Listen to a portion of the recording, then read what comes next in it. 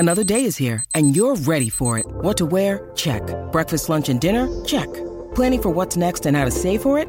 That's where Bank of America can help. For your financial to-dos, Bank of America has experts ready to help get you closer to your goals. Get started at one of our local financial centers or 24/7 in our mobile banking app. Find a location near you at bankofamerica.com/talktous. What would you like the power to do? Mobile banking requires downloading the app and is only available for select devices. Message and data rates may apply. Bank of America N.A., member FDIC. When you need mealtime inspiration, it's worth shopping Kroger, where you'll find over 30,000 mouth-watering choices that excite your inner foodie. And no matter what tasty choice you make, you'll enjoy our everyday low prices, plus extra ways to save, like digital coupons worth over $600 each week. You can also save up to $1 off per gallon at the pump with fuel points. More savings and more inspiring flavors make shopping Kroger worth it every time. Kroger, fresh for everyone. Fuel restrictions apply. One of our favorite things in life, Clint, is collaboration, right? Yes. It's why you and I are such good friends, and it's why we love doing this podcast. There's a quote I love from the 19th century American poet and novelist Louisa May Alcott, author of Little Women and friend and collaborator of people like Emerson, Hawthorne, Thoreau, and Longfellow. Alcott said, "It takes two flints to make a fire." In this episode, we talk about when great artists came together and sparks flew. Welcome to The Age-Old Question. I'm Rich Price. And I'm Clint Bierman. This show is sort of like Car Talk meets Behind the Music. Ooh, Clint, I like that. Each episode deals with another question in music fandom. The kind of questions that Clint and I have been debating since we were in college. So today, with the help of some smart people, we're going to come up with the answer. Okay, Clint, what's today's question? Today's question is, what is the greatest collaboration in music history? That's the age-old question.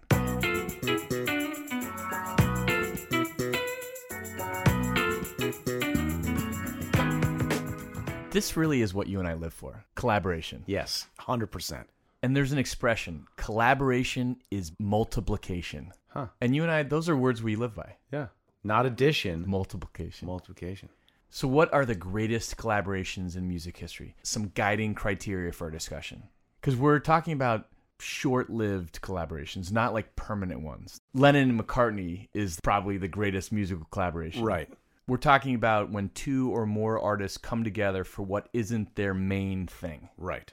So like CSNY doesn't count. Doesn't count because that was their main thing. Right. Became their main thing. Great collaboration, though. Quite good. Okay.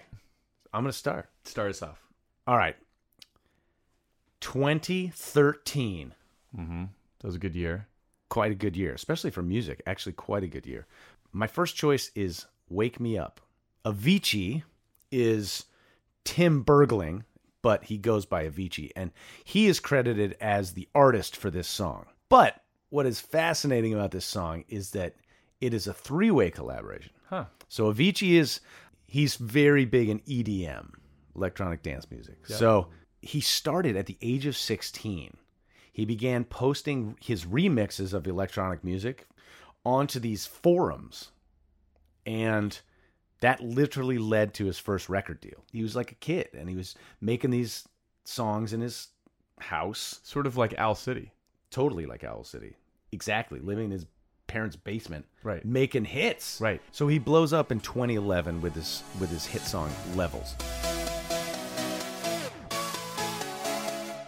But cut to 2013, he's in LA. Yep. Calls up Mike Einziger, who is the guitar player for a band called Incubus. And Incubus is one of my favorite bands. I've listened to them for years and years. I think they've been around for 30 plus years. I don't think I know anything about Incubus. Really? Drive would be their big hit, if you could call it that.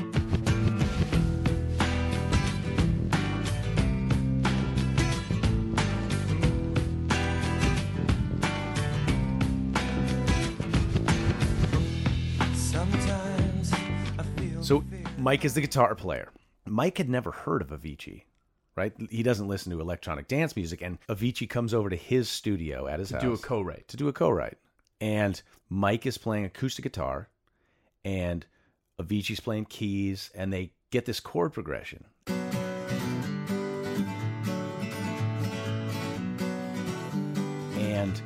They both get really excited about it. But neither of them can sing. So that night, Avicii was supposed to have a session with a guy, Aloe Blacc. He was a rapper, and he's also got like the most soulful voice in the world. Love the voice. Mike and Avicii were like, we got to get a singer on this because they were so excited about it. They invite Aloe over.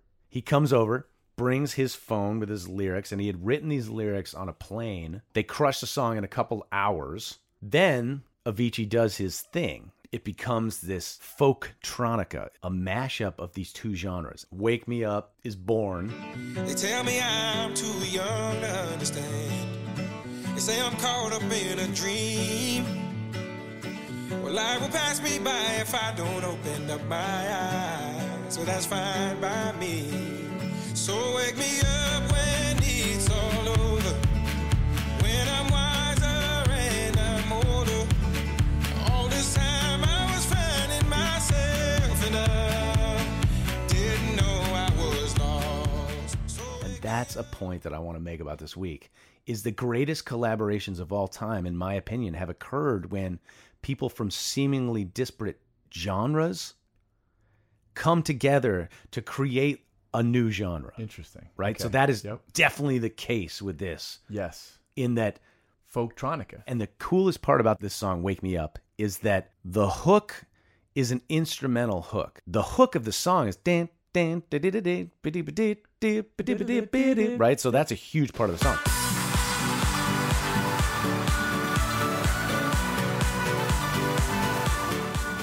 But it's also got so wake Me up when it's all over.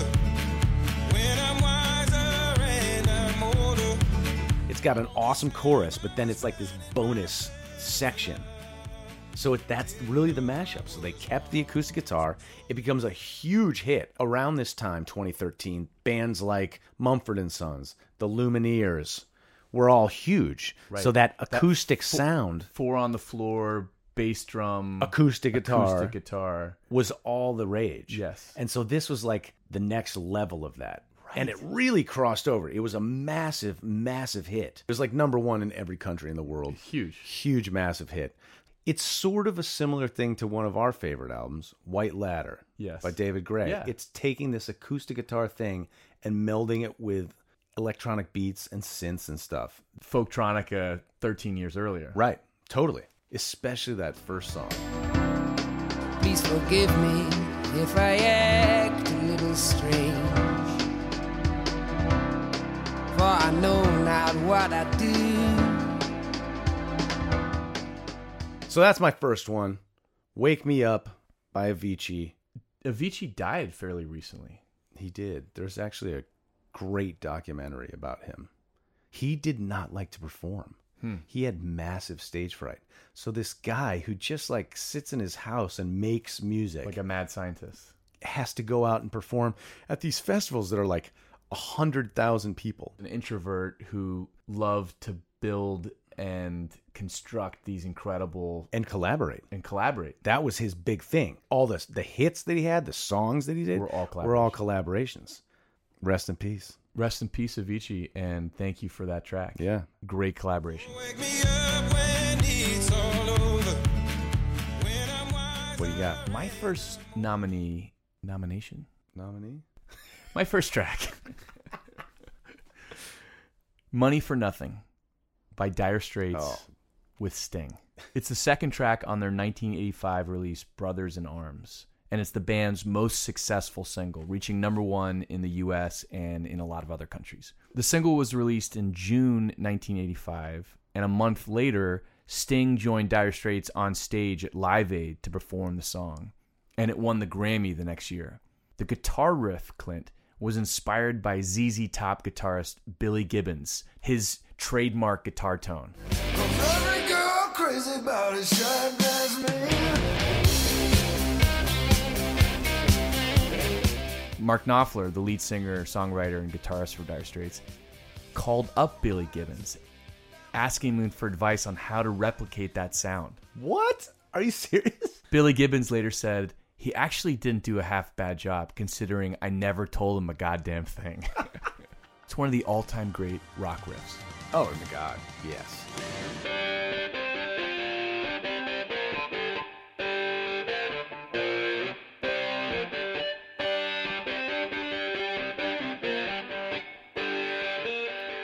song is told from the point of view of a working class guy watching music videos and commenting on how rock stars seem to get paid for doing nothing, and they get their chicks for free. In an interview in 2000 on the BBC program Parkinson, Mark Knopfler explained how he wrote the song. Tell us about Money for Nothing, which is one of the most famous songs you wrote, and where that came from. I was in New York, and I was in a kitchen appliance store, and it had a kitchen window display in the window, and then there'd be a row of microwaves, and then at the back of the store was a big wall of televisions all tuned to MTV. There was some bonehead who worked for the store, a great big macho guy with a check shirt on and a cap and a pair of work boots, and he'd been delivering stuff at the back, and he was watching MTV, and he was saying all these great lines about, that ain't working, that's the way you do it and stuff like that. And what's that Hawaiian noises he was saying? And so I just thought it was so classic that I went and asked for a pen and paper and started writing the lines down, Right, yes. And then when I started putting it to music, again, that old finger and thumb thing, it's sort of a double...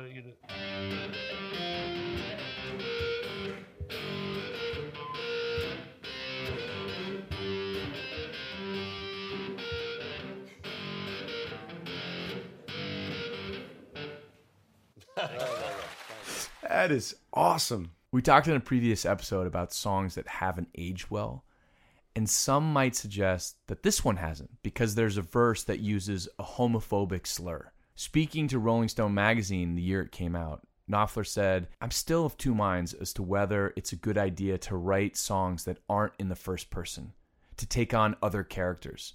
The singer in Money for Nothing is a real ignoramus." So Knopfler was creating a character, a persona, a macho loudmouth who in 1984, when the song was written, would have spoken like that. Mm-hmm. I heard the song on the radio a couple days ago, and they just cut out the third verse entirely. Just went straight to the chorus. Whoa, that's amazing. But this episode is about great collaborations. And the song starts with Sting's famous "I Want My MTV" line.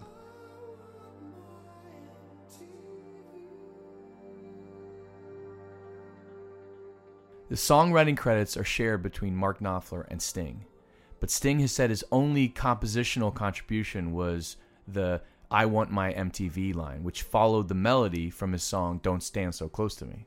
The song was recorded in the Caribbean island of Montserrat at the famous Air Studios, built by legendary producer George Martin, who of course was the great producer for the Beatles. The Police recorded a number of albums there, including Synchronicity, and other artists that recorded there included The Stones, Paul McCartney, Marvin Gaye.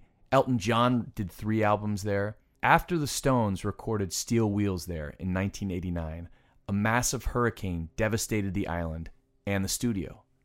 But 5 years before the hurricane, Dire Straits was there recording Brothers in Arms. And during that time, Sting was on vacation, windsurfing in Montserrat.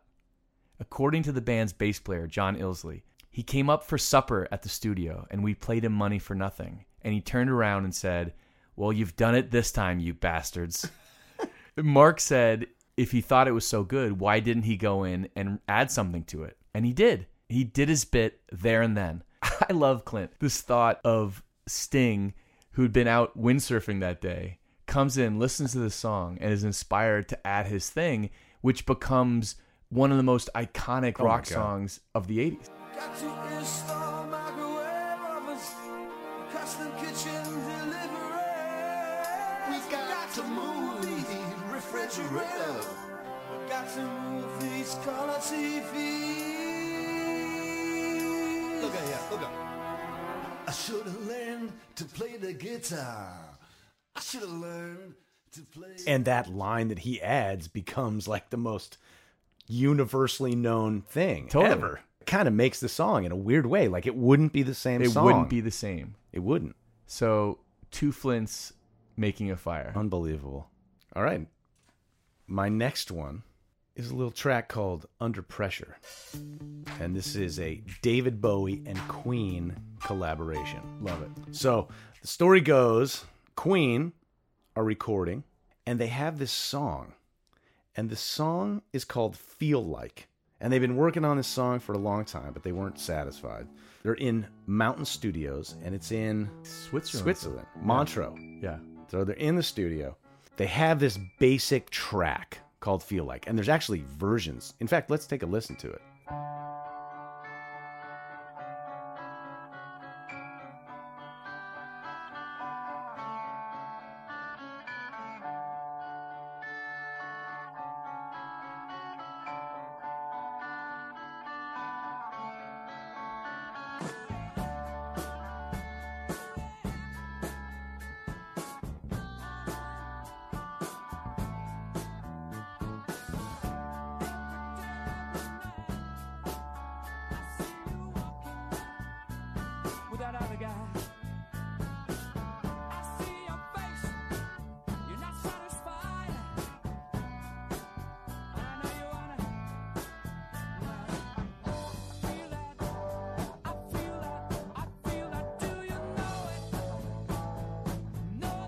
So that's Feel Like when it was just a Queen song. Correct. And it doesn't have the bass line. In the bass line. Which is like really the most definitive part of the song. So David Bowie had originally gone to Mountain Studios to record a different song, a song called Cool Cat. But his vocals were removed from that song because he wasn't satisfied with his performance. But while there, they did this little jam session on Feel Like. As they're writing the song and they're going through it, Freddie Mercury is scatting lyrics.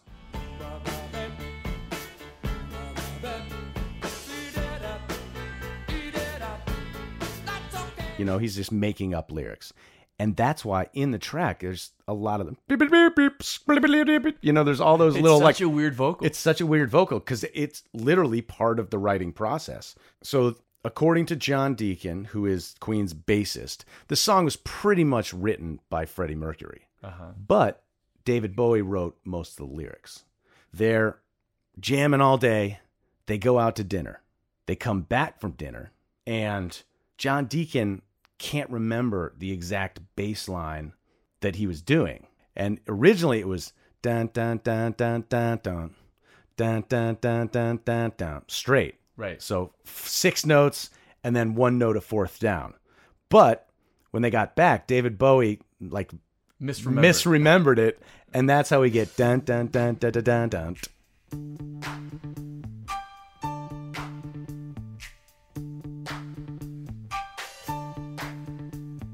Dun dun dun, which is one of the most universal bass lines of all time. Anybody who picks up a bass at Guitar Center who's never played a bass plays that. It's like the Blackbird of bass. Right. It's like the thing that you learn originally. So it only peaked at 29 on the Billboard Hot 100 in America, but it was played at every single Queen concert from 1981 till the band ended touring in 86. That's amazing. So it was a huge hit for them.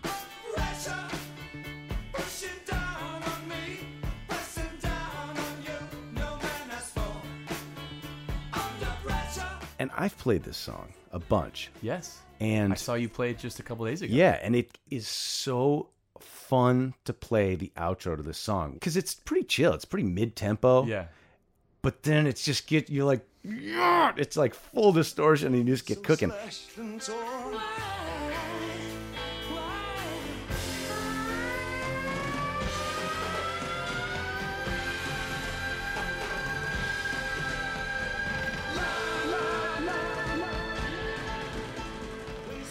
And not that many people can sing Freddie Mercury. You need a special vocalist to pull it off. That we have the one and only Josh Panda singing it with us. So that definitely makes it.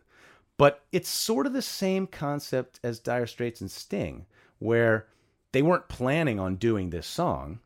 They were doing something else, and then they just sort of found this. Some magic occurred. And they captured it. I put those songs in the same level, really. Yeah. Money for Nothing and Under Pressure. They're like classic tunes that never would have been the same had those two parties not gotten together. Right. Queen and David Bowie, Dire Straits and Sting. And the bass line obviously is the bass line. Ice Ice Baby. Ice Ice Baby. Right? Like a certain portion of the world knows that bass line as the bass line for Ice Ice Baby. Right. Let's kick it.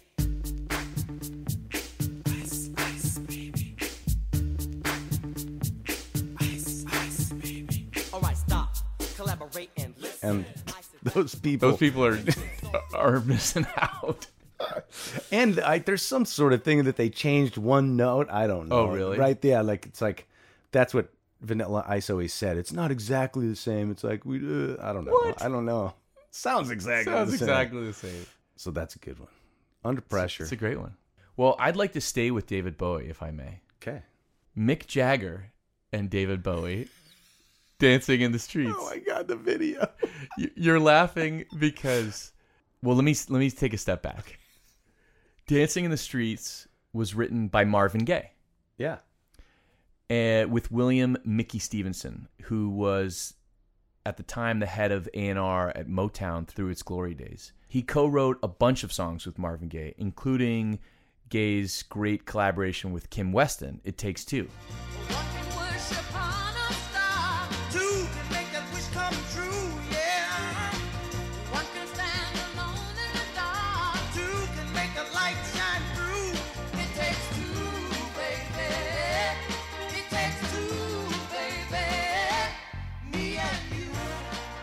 He also wrote the great song What Becomes of the Broken Hearted.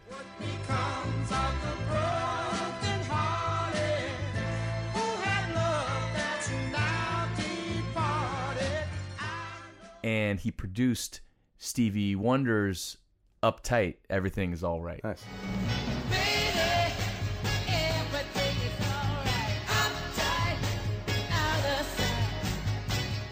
All right, but back to Dancing in the Streets. It was made popular by Martha and the Vandellas, who reached number 2 in 1964 with their version.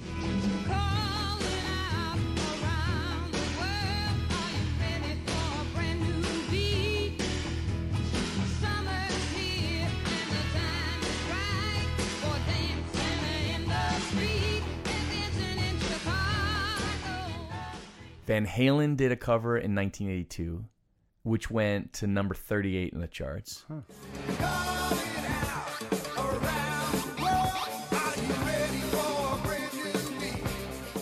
But in 1985, Mick Jagger and David Bowie had a hit with it, reaching number 1 in the UK and a top 10 in the US. Okay, Tokyo, South America, Australia, France, Germany, UK, Africa.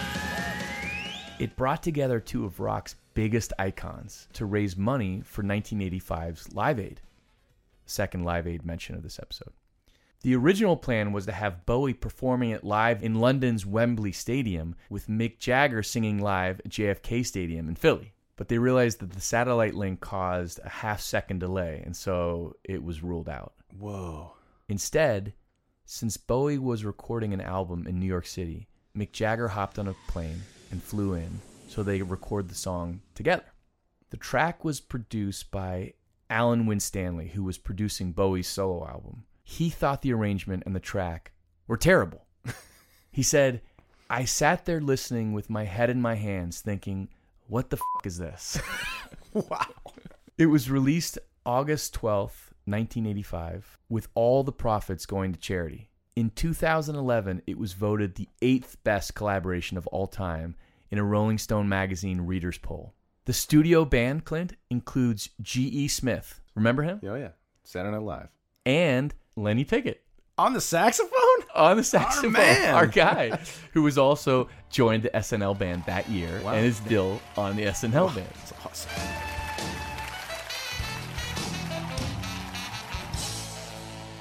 Maybe the reason I love this song and I included it was really a chance for us to talk about the YouTube that makes us laugh so much.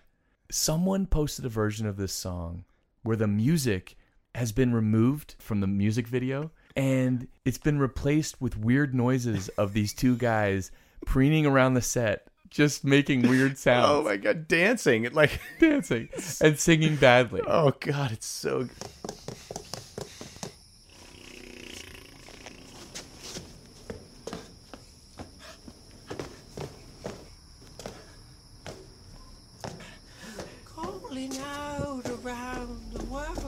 Are you ready for a brand new beat?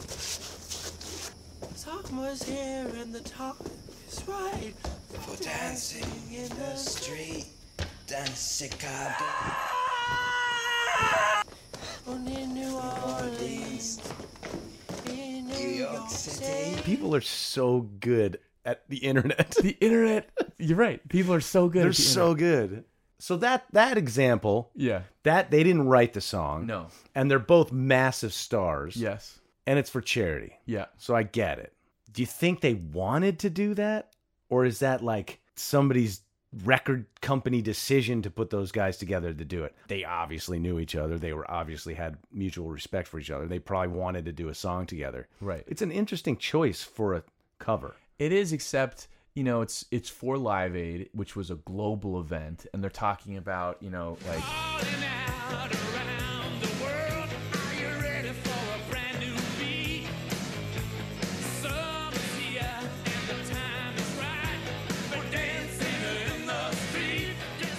So they didn't come up with it then, because that's like the TV producer. I think some like marketing guy was like, hey, I got it. Picture this.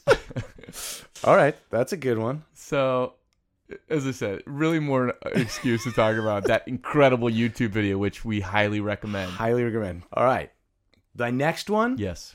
is maybe the biggest collaboration of all time, Oh, because this created an entirely new genre. okay. I can't wait. A little band called Aerosmith Oh.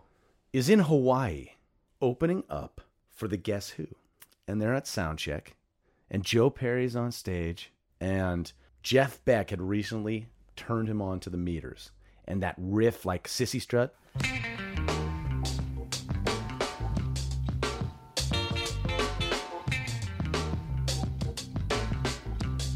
just guitar riff, right? It's an instrumental jam.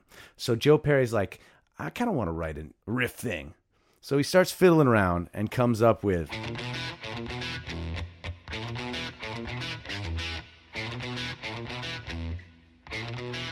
Walk This Way. Inspiration or theft? Definitely inspiration. Nice. So he's doing it, and they're in the sound check. Steven gets on the kit, lays down a simple beat. And then he's like, I don't want to do like a 1-4-5 thing. So the riff is actually in E. Huh. The verse goes to a C. Which, musically speaking, is very cool. Maybe not what you'd expect. Yeah. So, starts riffing on the C. So now he's got another little riff in C. And meanwhile, Steven Tyler's on the drums, but he starts beep dip skip a dip a doop a dip, just starts scatting like we were talking about before. Right. It just starts making up lyrics, but it's real rhythmic. Now, that whole thing was in 1974 when he came up with that lick. Cut to 1975. They're recording Toys in the Attic, the record plant in New York. End up laying it down. Eventually, they take a break and they go see the movie Young Frankenstein. Mel Brooks' Young Frankenstein. Love it. And returning to the studio after they've seen the movie, they were laughing about the way in the movie Marty Feldman was telling Gene Hackman to follow him in the film, saying, walk this way, and he's limping. And so the producer was like, hey, that's a good title for this song. So at the hotel that night, Tyler goes back, writes all the lyrics for the song. But on the way to the studio the next day, forgot the lyrics in the cab. Oh my God. And the band's like, sure, you wrote the lyrics. So he takes a cassette tape with the instrumental track and a portable tape player, headphones, and he disappears into the stairwell. And he grabs a couple number 2 pencils, but forgot to take paper. So he must have been really high during this period. He's a mess. So he writes the lyrics on the wall at the record plant's top floor and then down a few stairs of the back of the stairway. Like literally writing the words on the wall and the stairs. A couple hours later, he runs downstairs, gets a legal pad, comes back up, copies them down. That's how the lyrics were written for Walk This Way.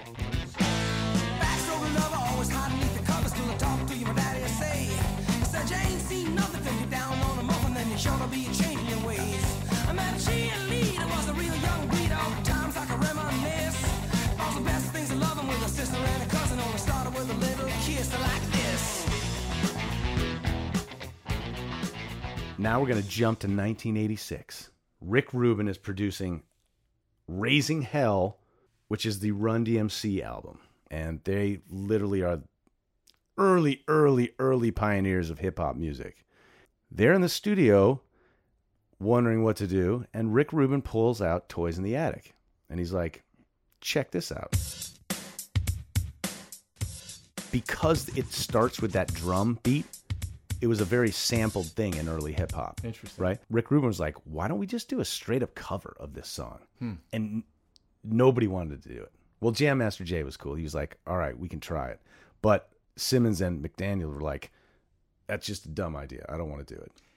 And the lyrics are kind of rap-like. Yeah, I think it is a huge precursor to rap music. Yeah. It's just got melody. Right.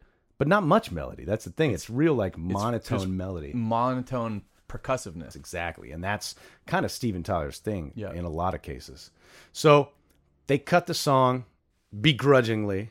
They did not want it released as a single, even after bringing Steven Tyler and Joe Perry into the studio to do the whole thing. So it wasn't like they just sampled the song. They re-recorded the song. That's interesting.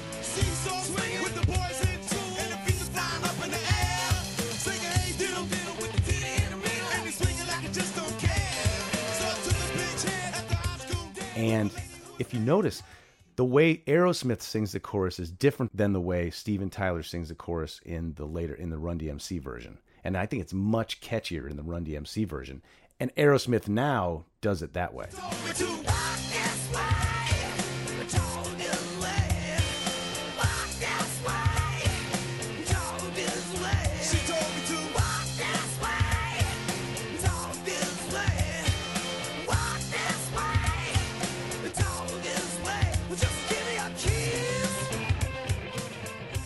The Run DMC version of Walk This Way charted higher than the original, peaking at number 4. So here's an example of a rock band who had pretty much fallen off the charts.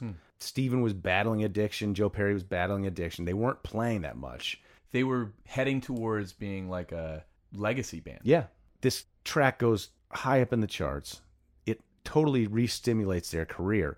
Post this, they start having hit after hit after hit. So it really brought them back into the world of popular music. Yeah. All because of Rick Rubin. We keep coming back to Rick Rubin. It's amazing. This guy really has something that you can't explain. Why would he even think that would work? It's really genius. And he single-handedly created rap rock. Right. Which is now like a massive part of the music industry. Here's this guy, Rick Rubin, who's behind the Beastie Boys. He's behind this collaboration between Run DMC and Aerosmith.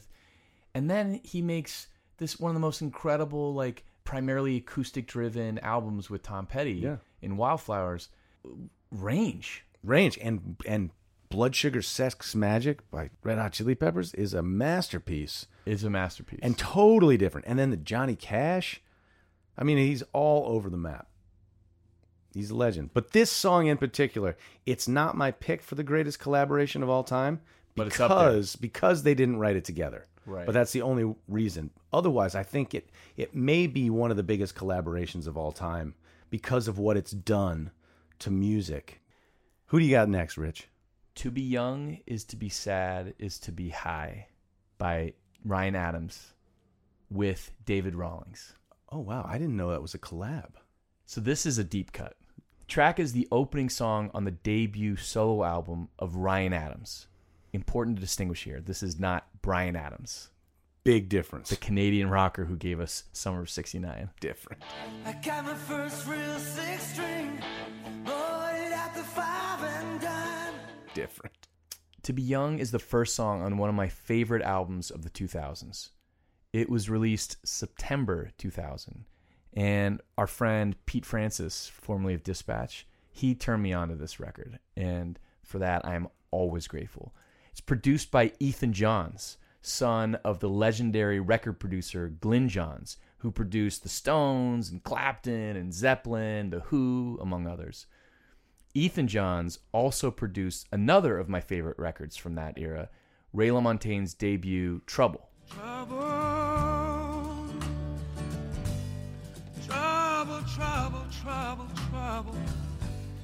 Trouble bent dog in my miles old since the day I was born.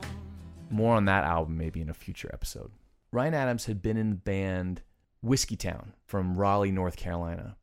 But as that band fell apart, he moved to Nashville to start his solo career. He has 2 amazing collaborations on this record.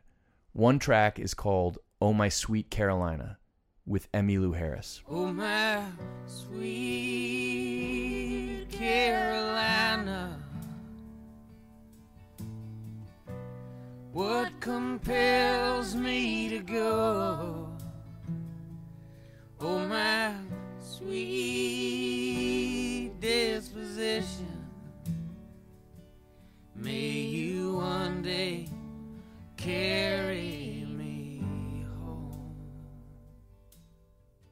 To Be Young is a collaboration between Ryan Adams and David Rawlings. Rawlings is one of the best guitarists I've ever seen live. He's incredible. And he's the partner, professionally and in life, of Gillian Welch. But every word seemed a data. Times are ever later. They're ever later.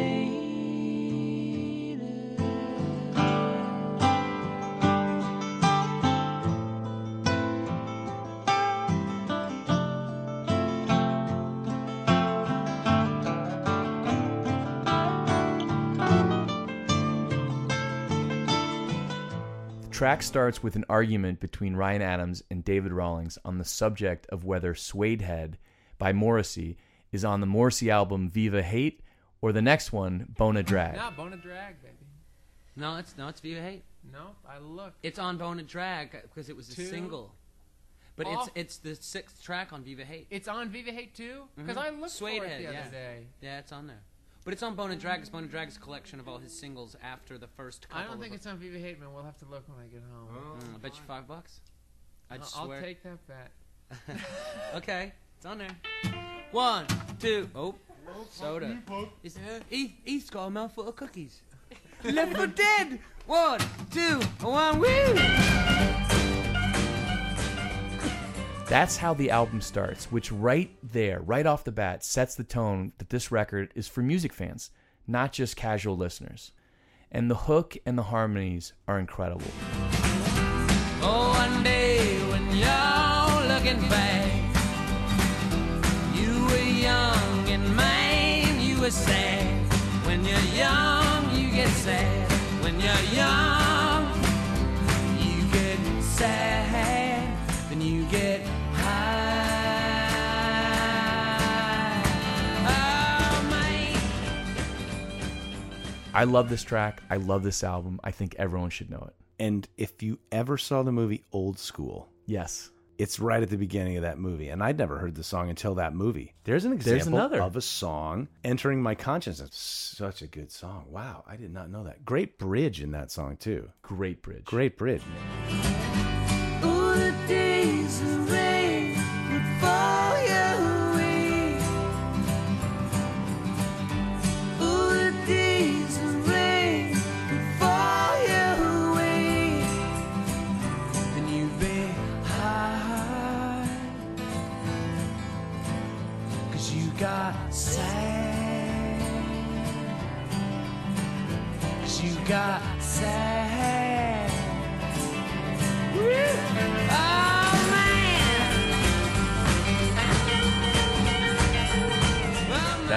This is good songwriting. Yeah, really song craft. What else you got? All right, Rich, I'm ready to give you my number 1 for best collaboration in music history. Are you ready? Yes. You're ready. My favorite collaboration of all time is the song Get Lucky. Get Lucky is a song by electronic music duo Daft Punk, and it's got Pharrell Williams singing. But what makes this track so good for me is Nile Rodgers' guitar part. So it was co-written by all of them. It took 18 months for this song to come together. Wow. So Daft Punk and Nile Rodgers had been trying to work together for a long time. Never worked out. So, by the way, 2013 again. Yeah. That was your first song. Massive year in music. Yeah. Blurred Lines from last week was 2013. Right. Radioactive by Imagine Dragons was that year. Some hits Some that iconic year. hits. Yeah. What was in the water? Yeah. So the duo invited Rodgers to the sessions at Electric Lady Studios in New York City. And Nile Rodgers, first of all, if you don't know Nile Rodgers, you got to get on the bus here. He's written and produced and performed on albums that have sold more than 500 million units. He's a Rock and Roll Hall of Fame inductee, 3-time Grammy Award winner, and the chairman of the Songwriters Hall of Fame. So he's got this super rhythmic chucking thing that he does on the guitar. And it's like the 4th position strat sound. You know it's Nile Rodgers because no one can reproduce it the same way. That's incredible. It's whatever he's got it. I would say that Nile Rodgers is an example of someone in music who music fans know, but the casual music listener Agreed. wouldn't know him, but knows a lot of his music. So before Rodgers got there, they had a demo of the song. It was rough, and it centered on the Wurlitzer electric piano as like the main instrument of the thing. So Rodgers listens to the tune, and he's thinking, and he asks the engineer, he says, pull everything out except the drums. And he goes in the studio, into the booth, starts riffing on the guitar, and he's watching the Daft Punk guys, and he's like, he can tell when he lands it. And then everybody re-records the song to the guitar.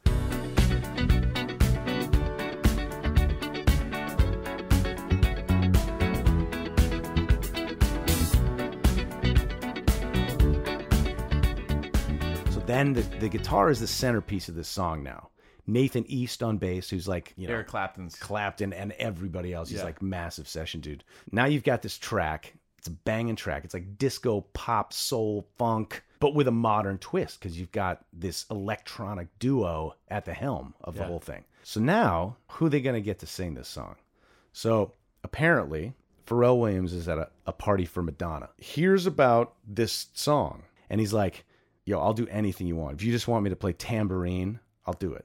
So he flies to Paris. Pharrell wrote the lyrics, cuts the vocal. Apparently they were very like specific about what they wanted. So now they release the song and just goes #1 forever. Like every country, wins the Grammy for Record of the Year. Their album wins Album of the Year. It was just a massive hit. She's up all night to the sun. I'm up all night to get some. She's up all night for good fun. I'm up all night to get lucky. We're up all night to the sun. We're up all night to get some. We're up all night for good fun. We're up all night to get lucky. We're up all night to get lucky. We're up all night to get lucky. The reason this is my favorite collaboration is because, again, you have 3 monsters of the music industry. Right. They each gave their own part to the song. Create something Multiplicative? Multiplicative. Yes. It couldn't happen without all 3 of them being there. Right. Pharrell's voice, but the guitar part, and then all the electronic stuff in the outro and the bridge, the vocoder stuff that Daft Punk does to it. Yeah. It's just a perfect song. Side note, 116 beats per minute, which is classic dance BPM. You're saying 116 is like the sweet spot. Sweet spot. Billie Jean is 117, but 116 is Uptown and Get Lucky. So there's something about that around that zone that just feels good when you just want to shake it. Yeah, that's my choice for the best collaboration of all time. Get Lucky. Get Lucky. I love that song. I've seen you play that a bunch, and it kills every time. And I love it. Yeah. I keep loving it. I don't know a lot of songs like that. It's just fun and feels good. Who you got, Richie? I've been waiting 23 episodes to have a chance to talk about the Traveling Wilburys. Okay. We talked briefly about them in our debut episode, Can You Write a Masterpiece After 40? The Wilburys were the collaboration between George Harrison, Bob Dylan, Tom Petty, Roy Orbison, and Jeff Lynne. The story goes that George Harrison was making a solo album. I got my mind set on you. I got my mind set on you. In 1987 with Jeff Lynne, who had been the creative force behind the band ELO. Don't you know it's a beautiful new day? Hey. The solo album they were working on would become George Harrison's album Cloud 9. The previous year, George Harrison had struck up a friendship with Tom Petty when the Heartbreakers were opening for Bob Dylan. When Harrison came to LA to work with Jeff Lynne on Cloud 9, he continued to hang out with Petty, and Tom Petty and Jeff Lynne became friends. And Lynne started working on the solo record of Tom Petty's that would ultimately become Full Moon Fever.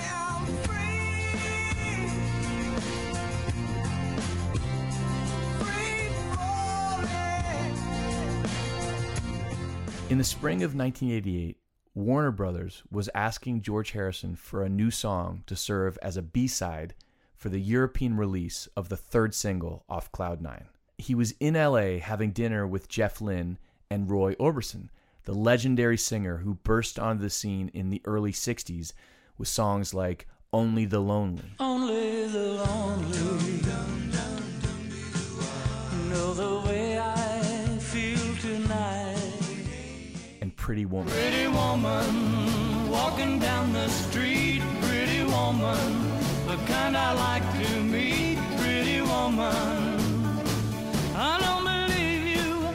You're not the truth. No one could look as good as you. Anyway, George, Jeff, and Roy are sitting having dinner in LA, and George is complaining about having to deliver a new song to Warner Brothers. So he asks Jeff and Roy if they join him in the studio the next day. They said, sure. Where are you recording? George says, good point. Pretty hard to find a studio last minute in LA at this time. So he calls up Bob Dylan to ask if they could use his home studio in Malibu. George had left a guitar at Tom Petty's house. So on his way to retrieve his guitar before the session, he says to Petty, hey, you want to come along? Come on. So there they are, Tom Petty, George Harrison, Roy Orbison, and Jeff Lynne at Bob Dylan's house. It's like the beginning of a joke. I know.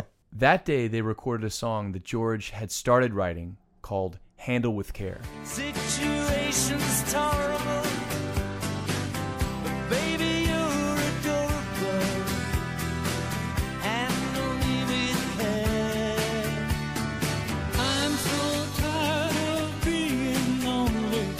I still have some love to give. Won't you show me that you really care?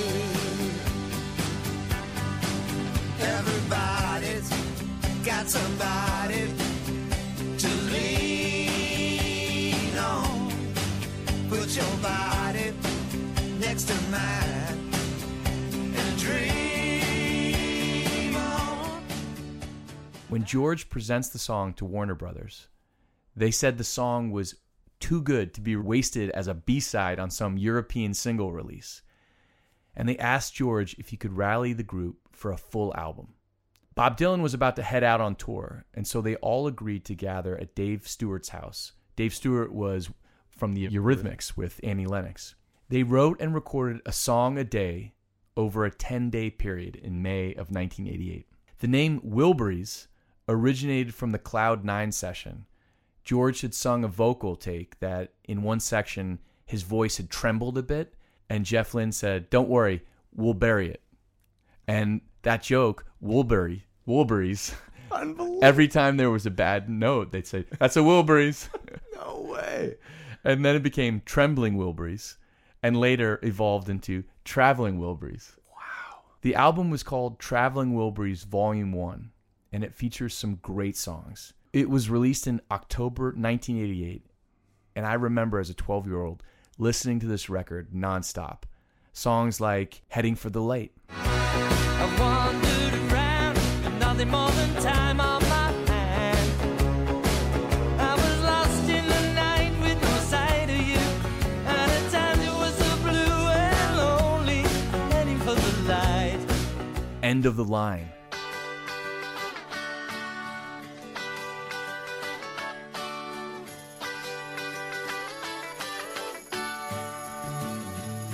Well, it's all right, riding around in the breeze. Well, it's all right, if you live the life you please. Well, it's Last Night.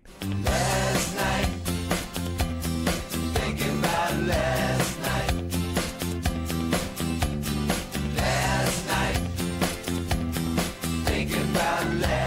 Congratulations. Congratulations for breaking my heart. Congratulations for tearing it all apart. Congratulations. And the undeniably Dylan-esque Tweeter and the Monkey Man. Tweeter and the Monkey Man were hard up for cash. They stayed up all night selling cocaine and hash to an undercover cop who had a sister named Jan. For reasons unexplained, she loved the Monkey Man. The Wilburys is an incredible collection of talent. All 5 members are inducted in the Rock and Roll Hall of Fame.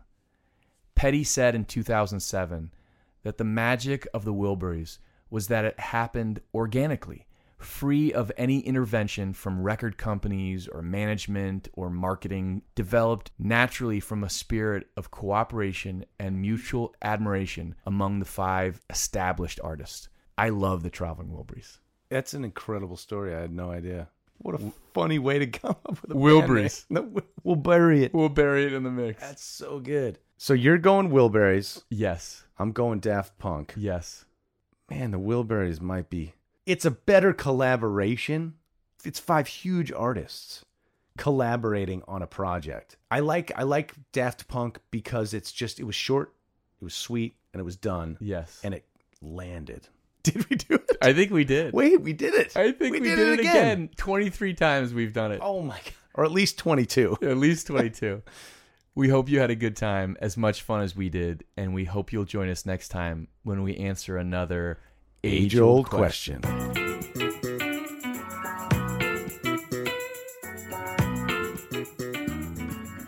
Follow us on Instagram at The Age Old Question. Facebook, The Age Old Question. We hope this conversation has sparked some ideas and thoughts of your own. Let us know in the comments. But let's be kind, people. Yeah. No hating. No hating.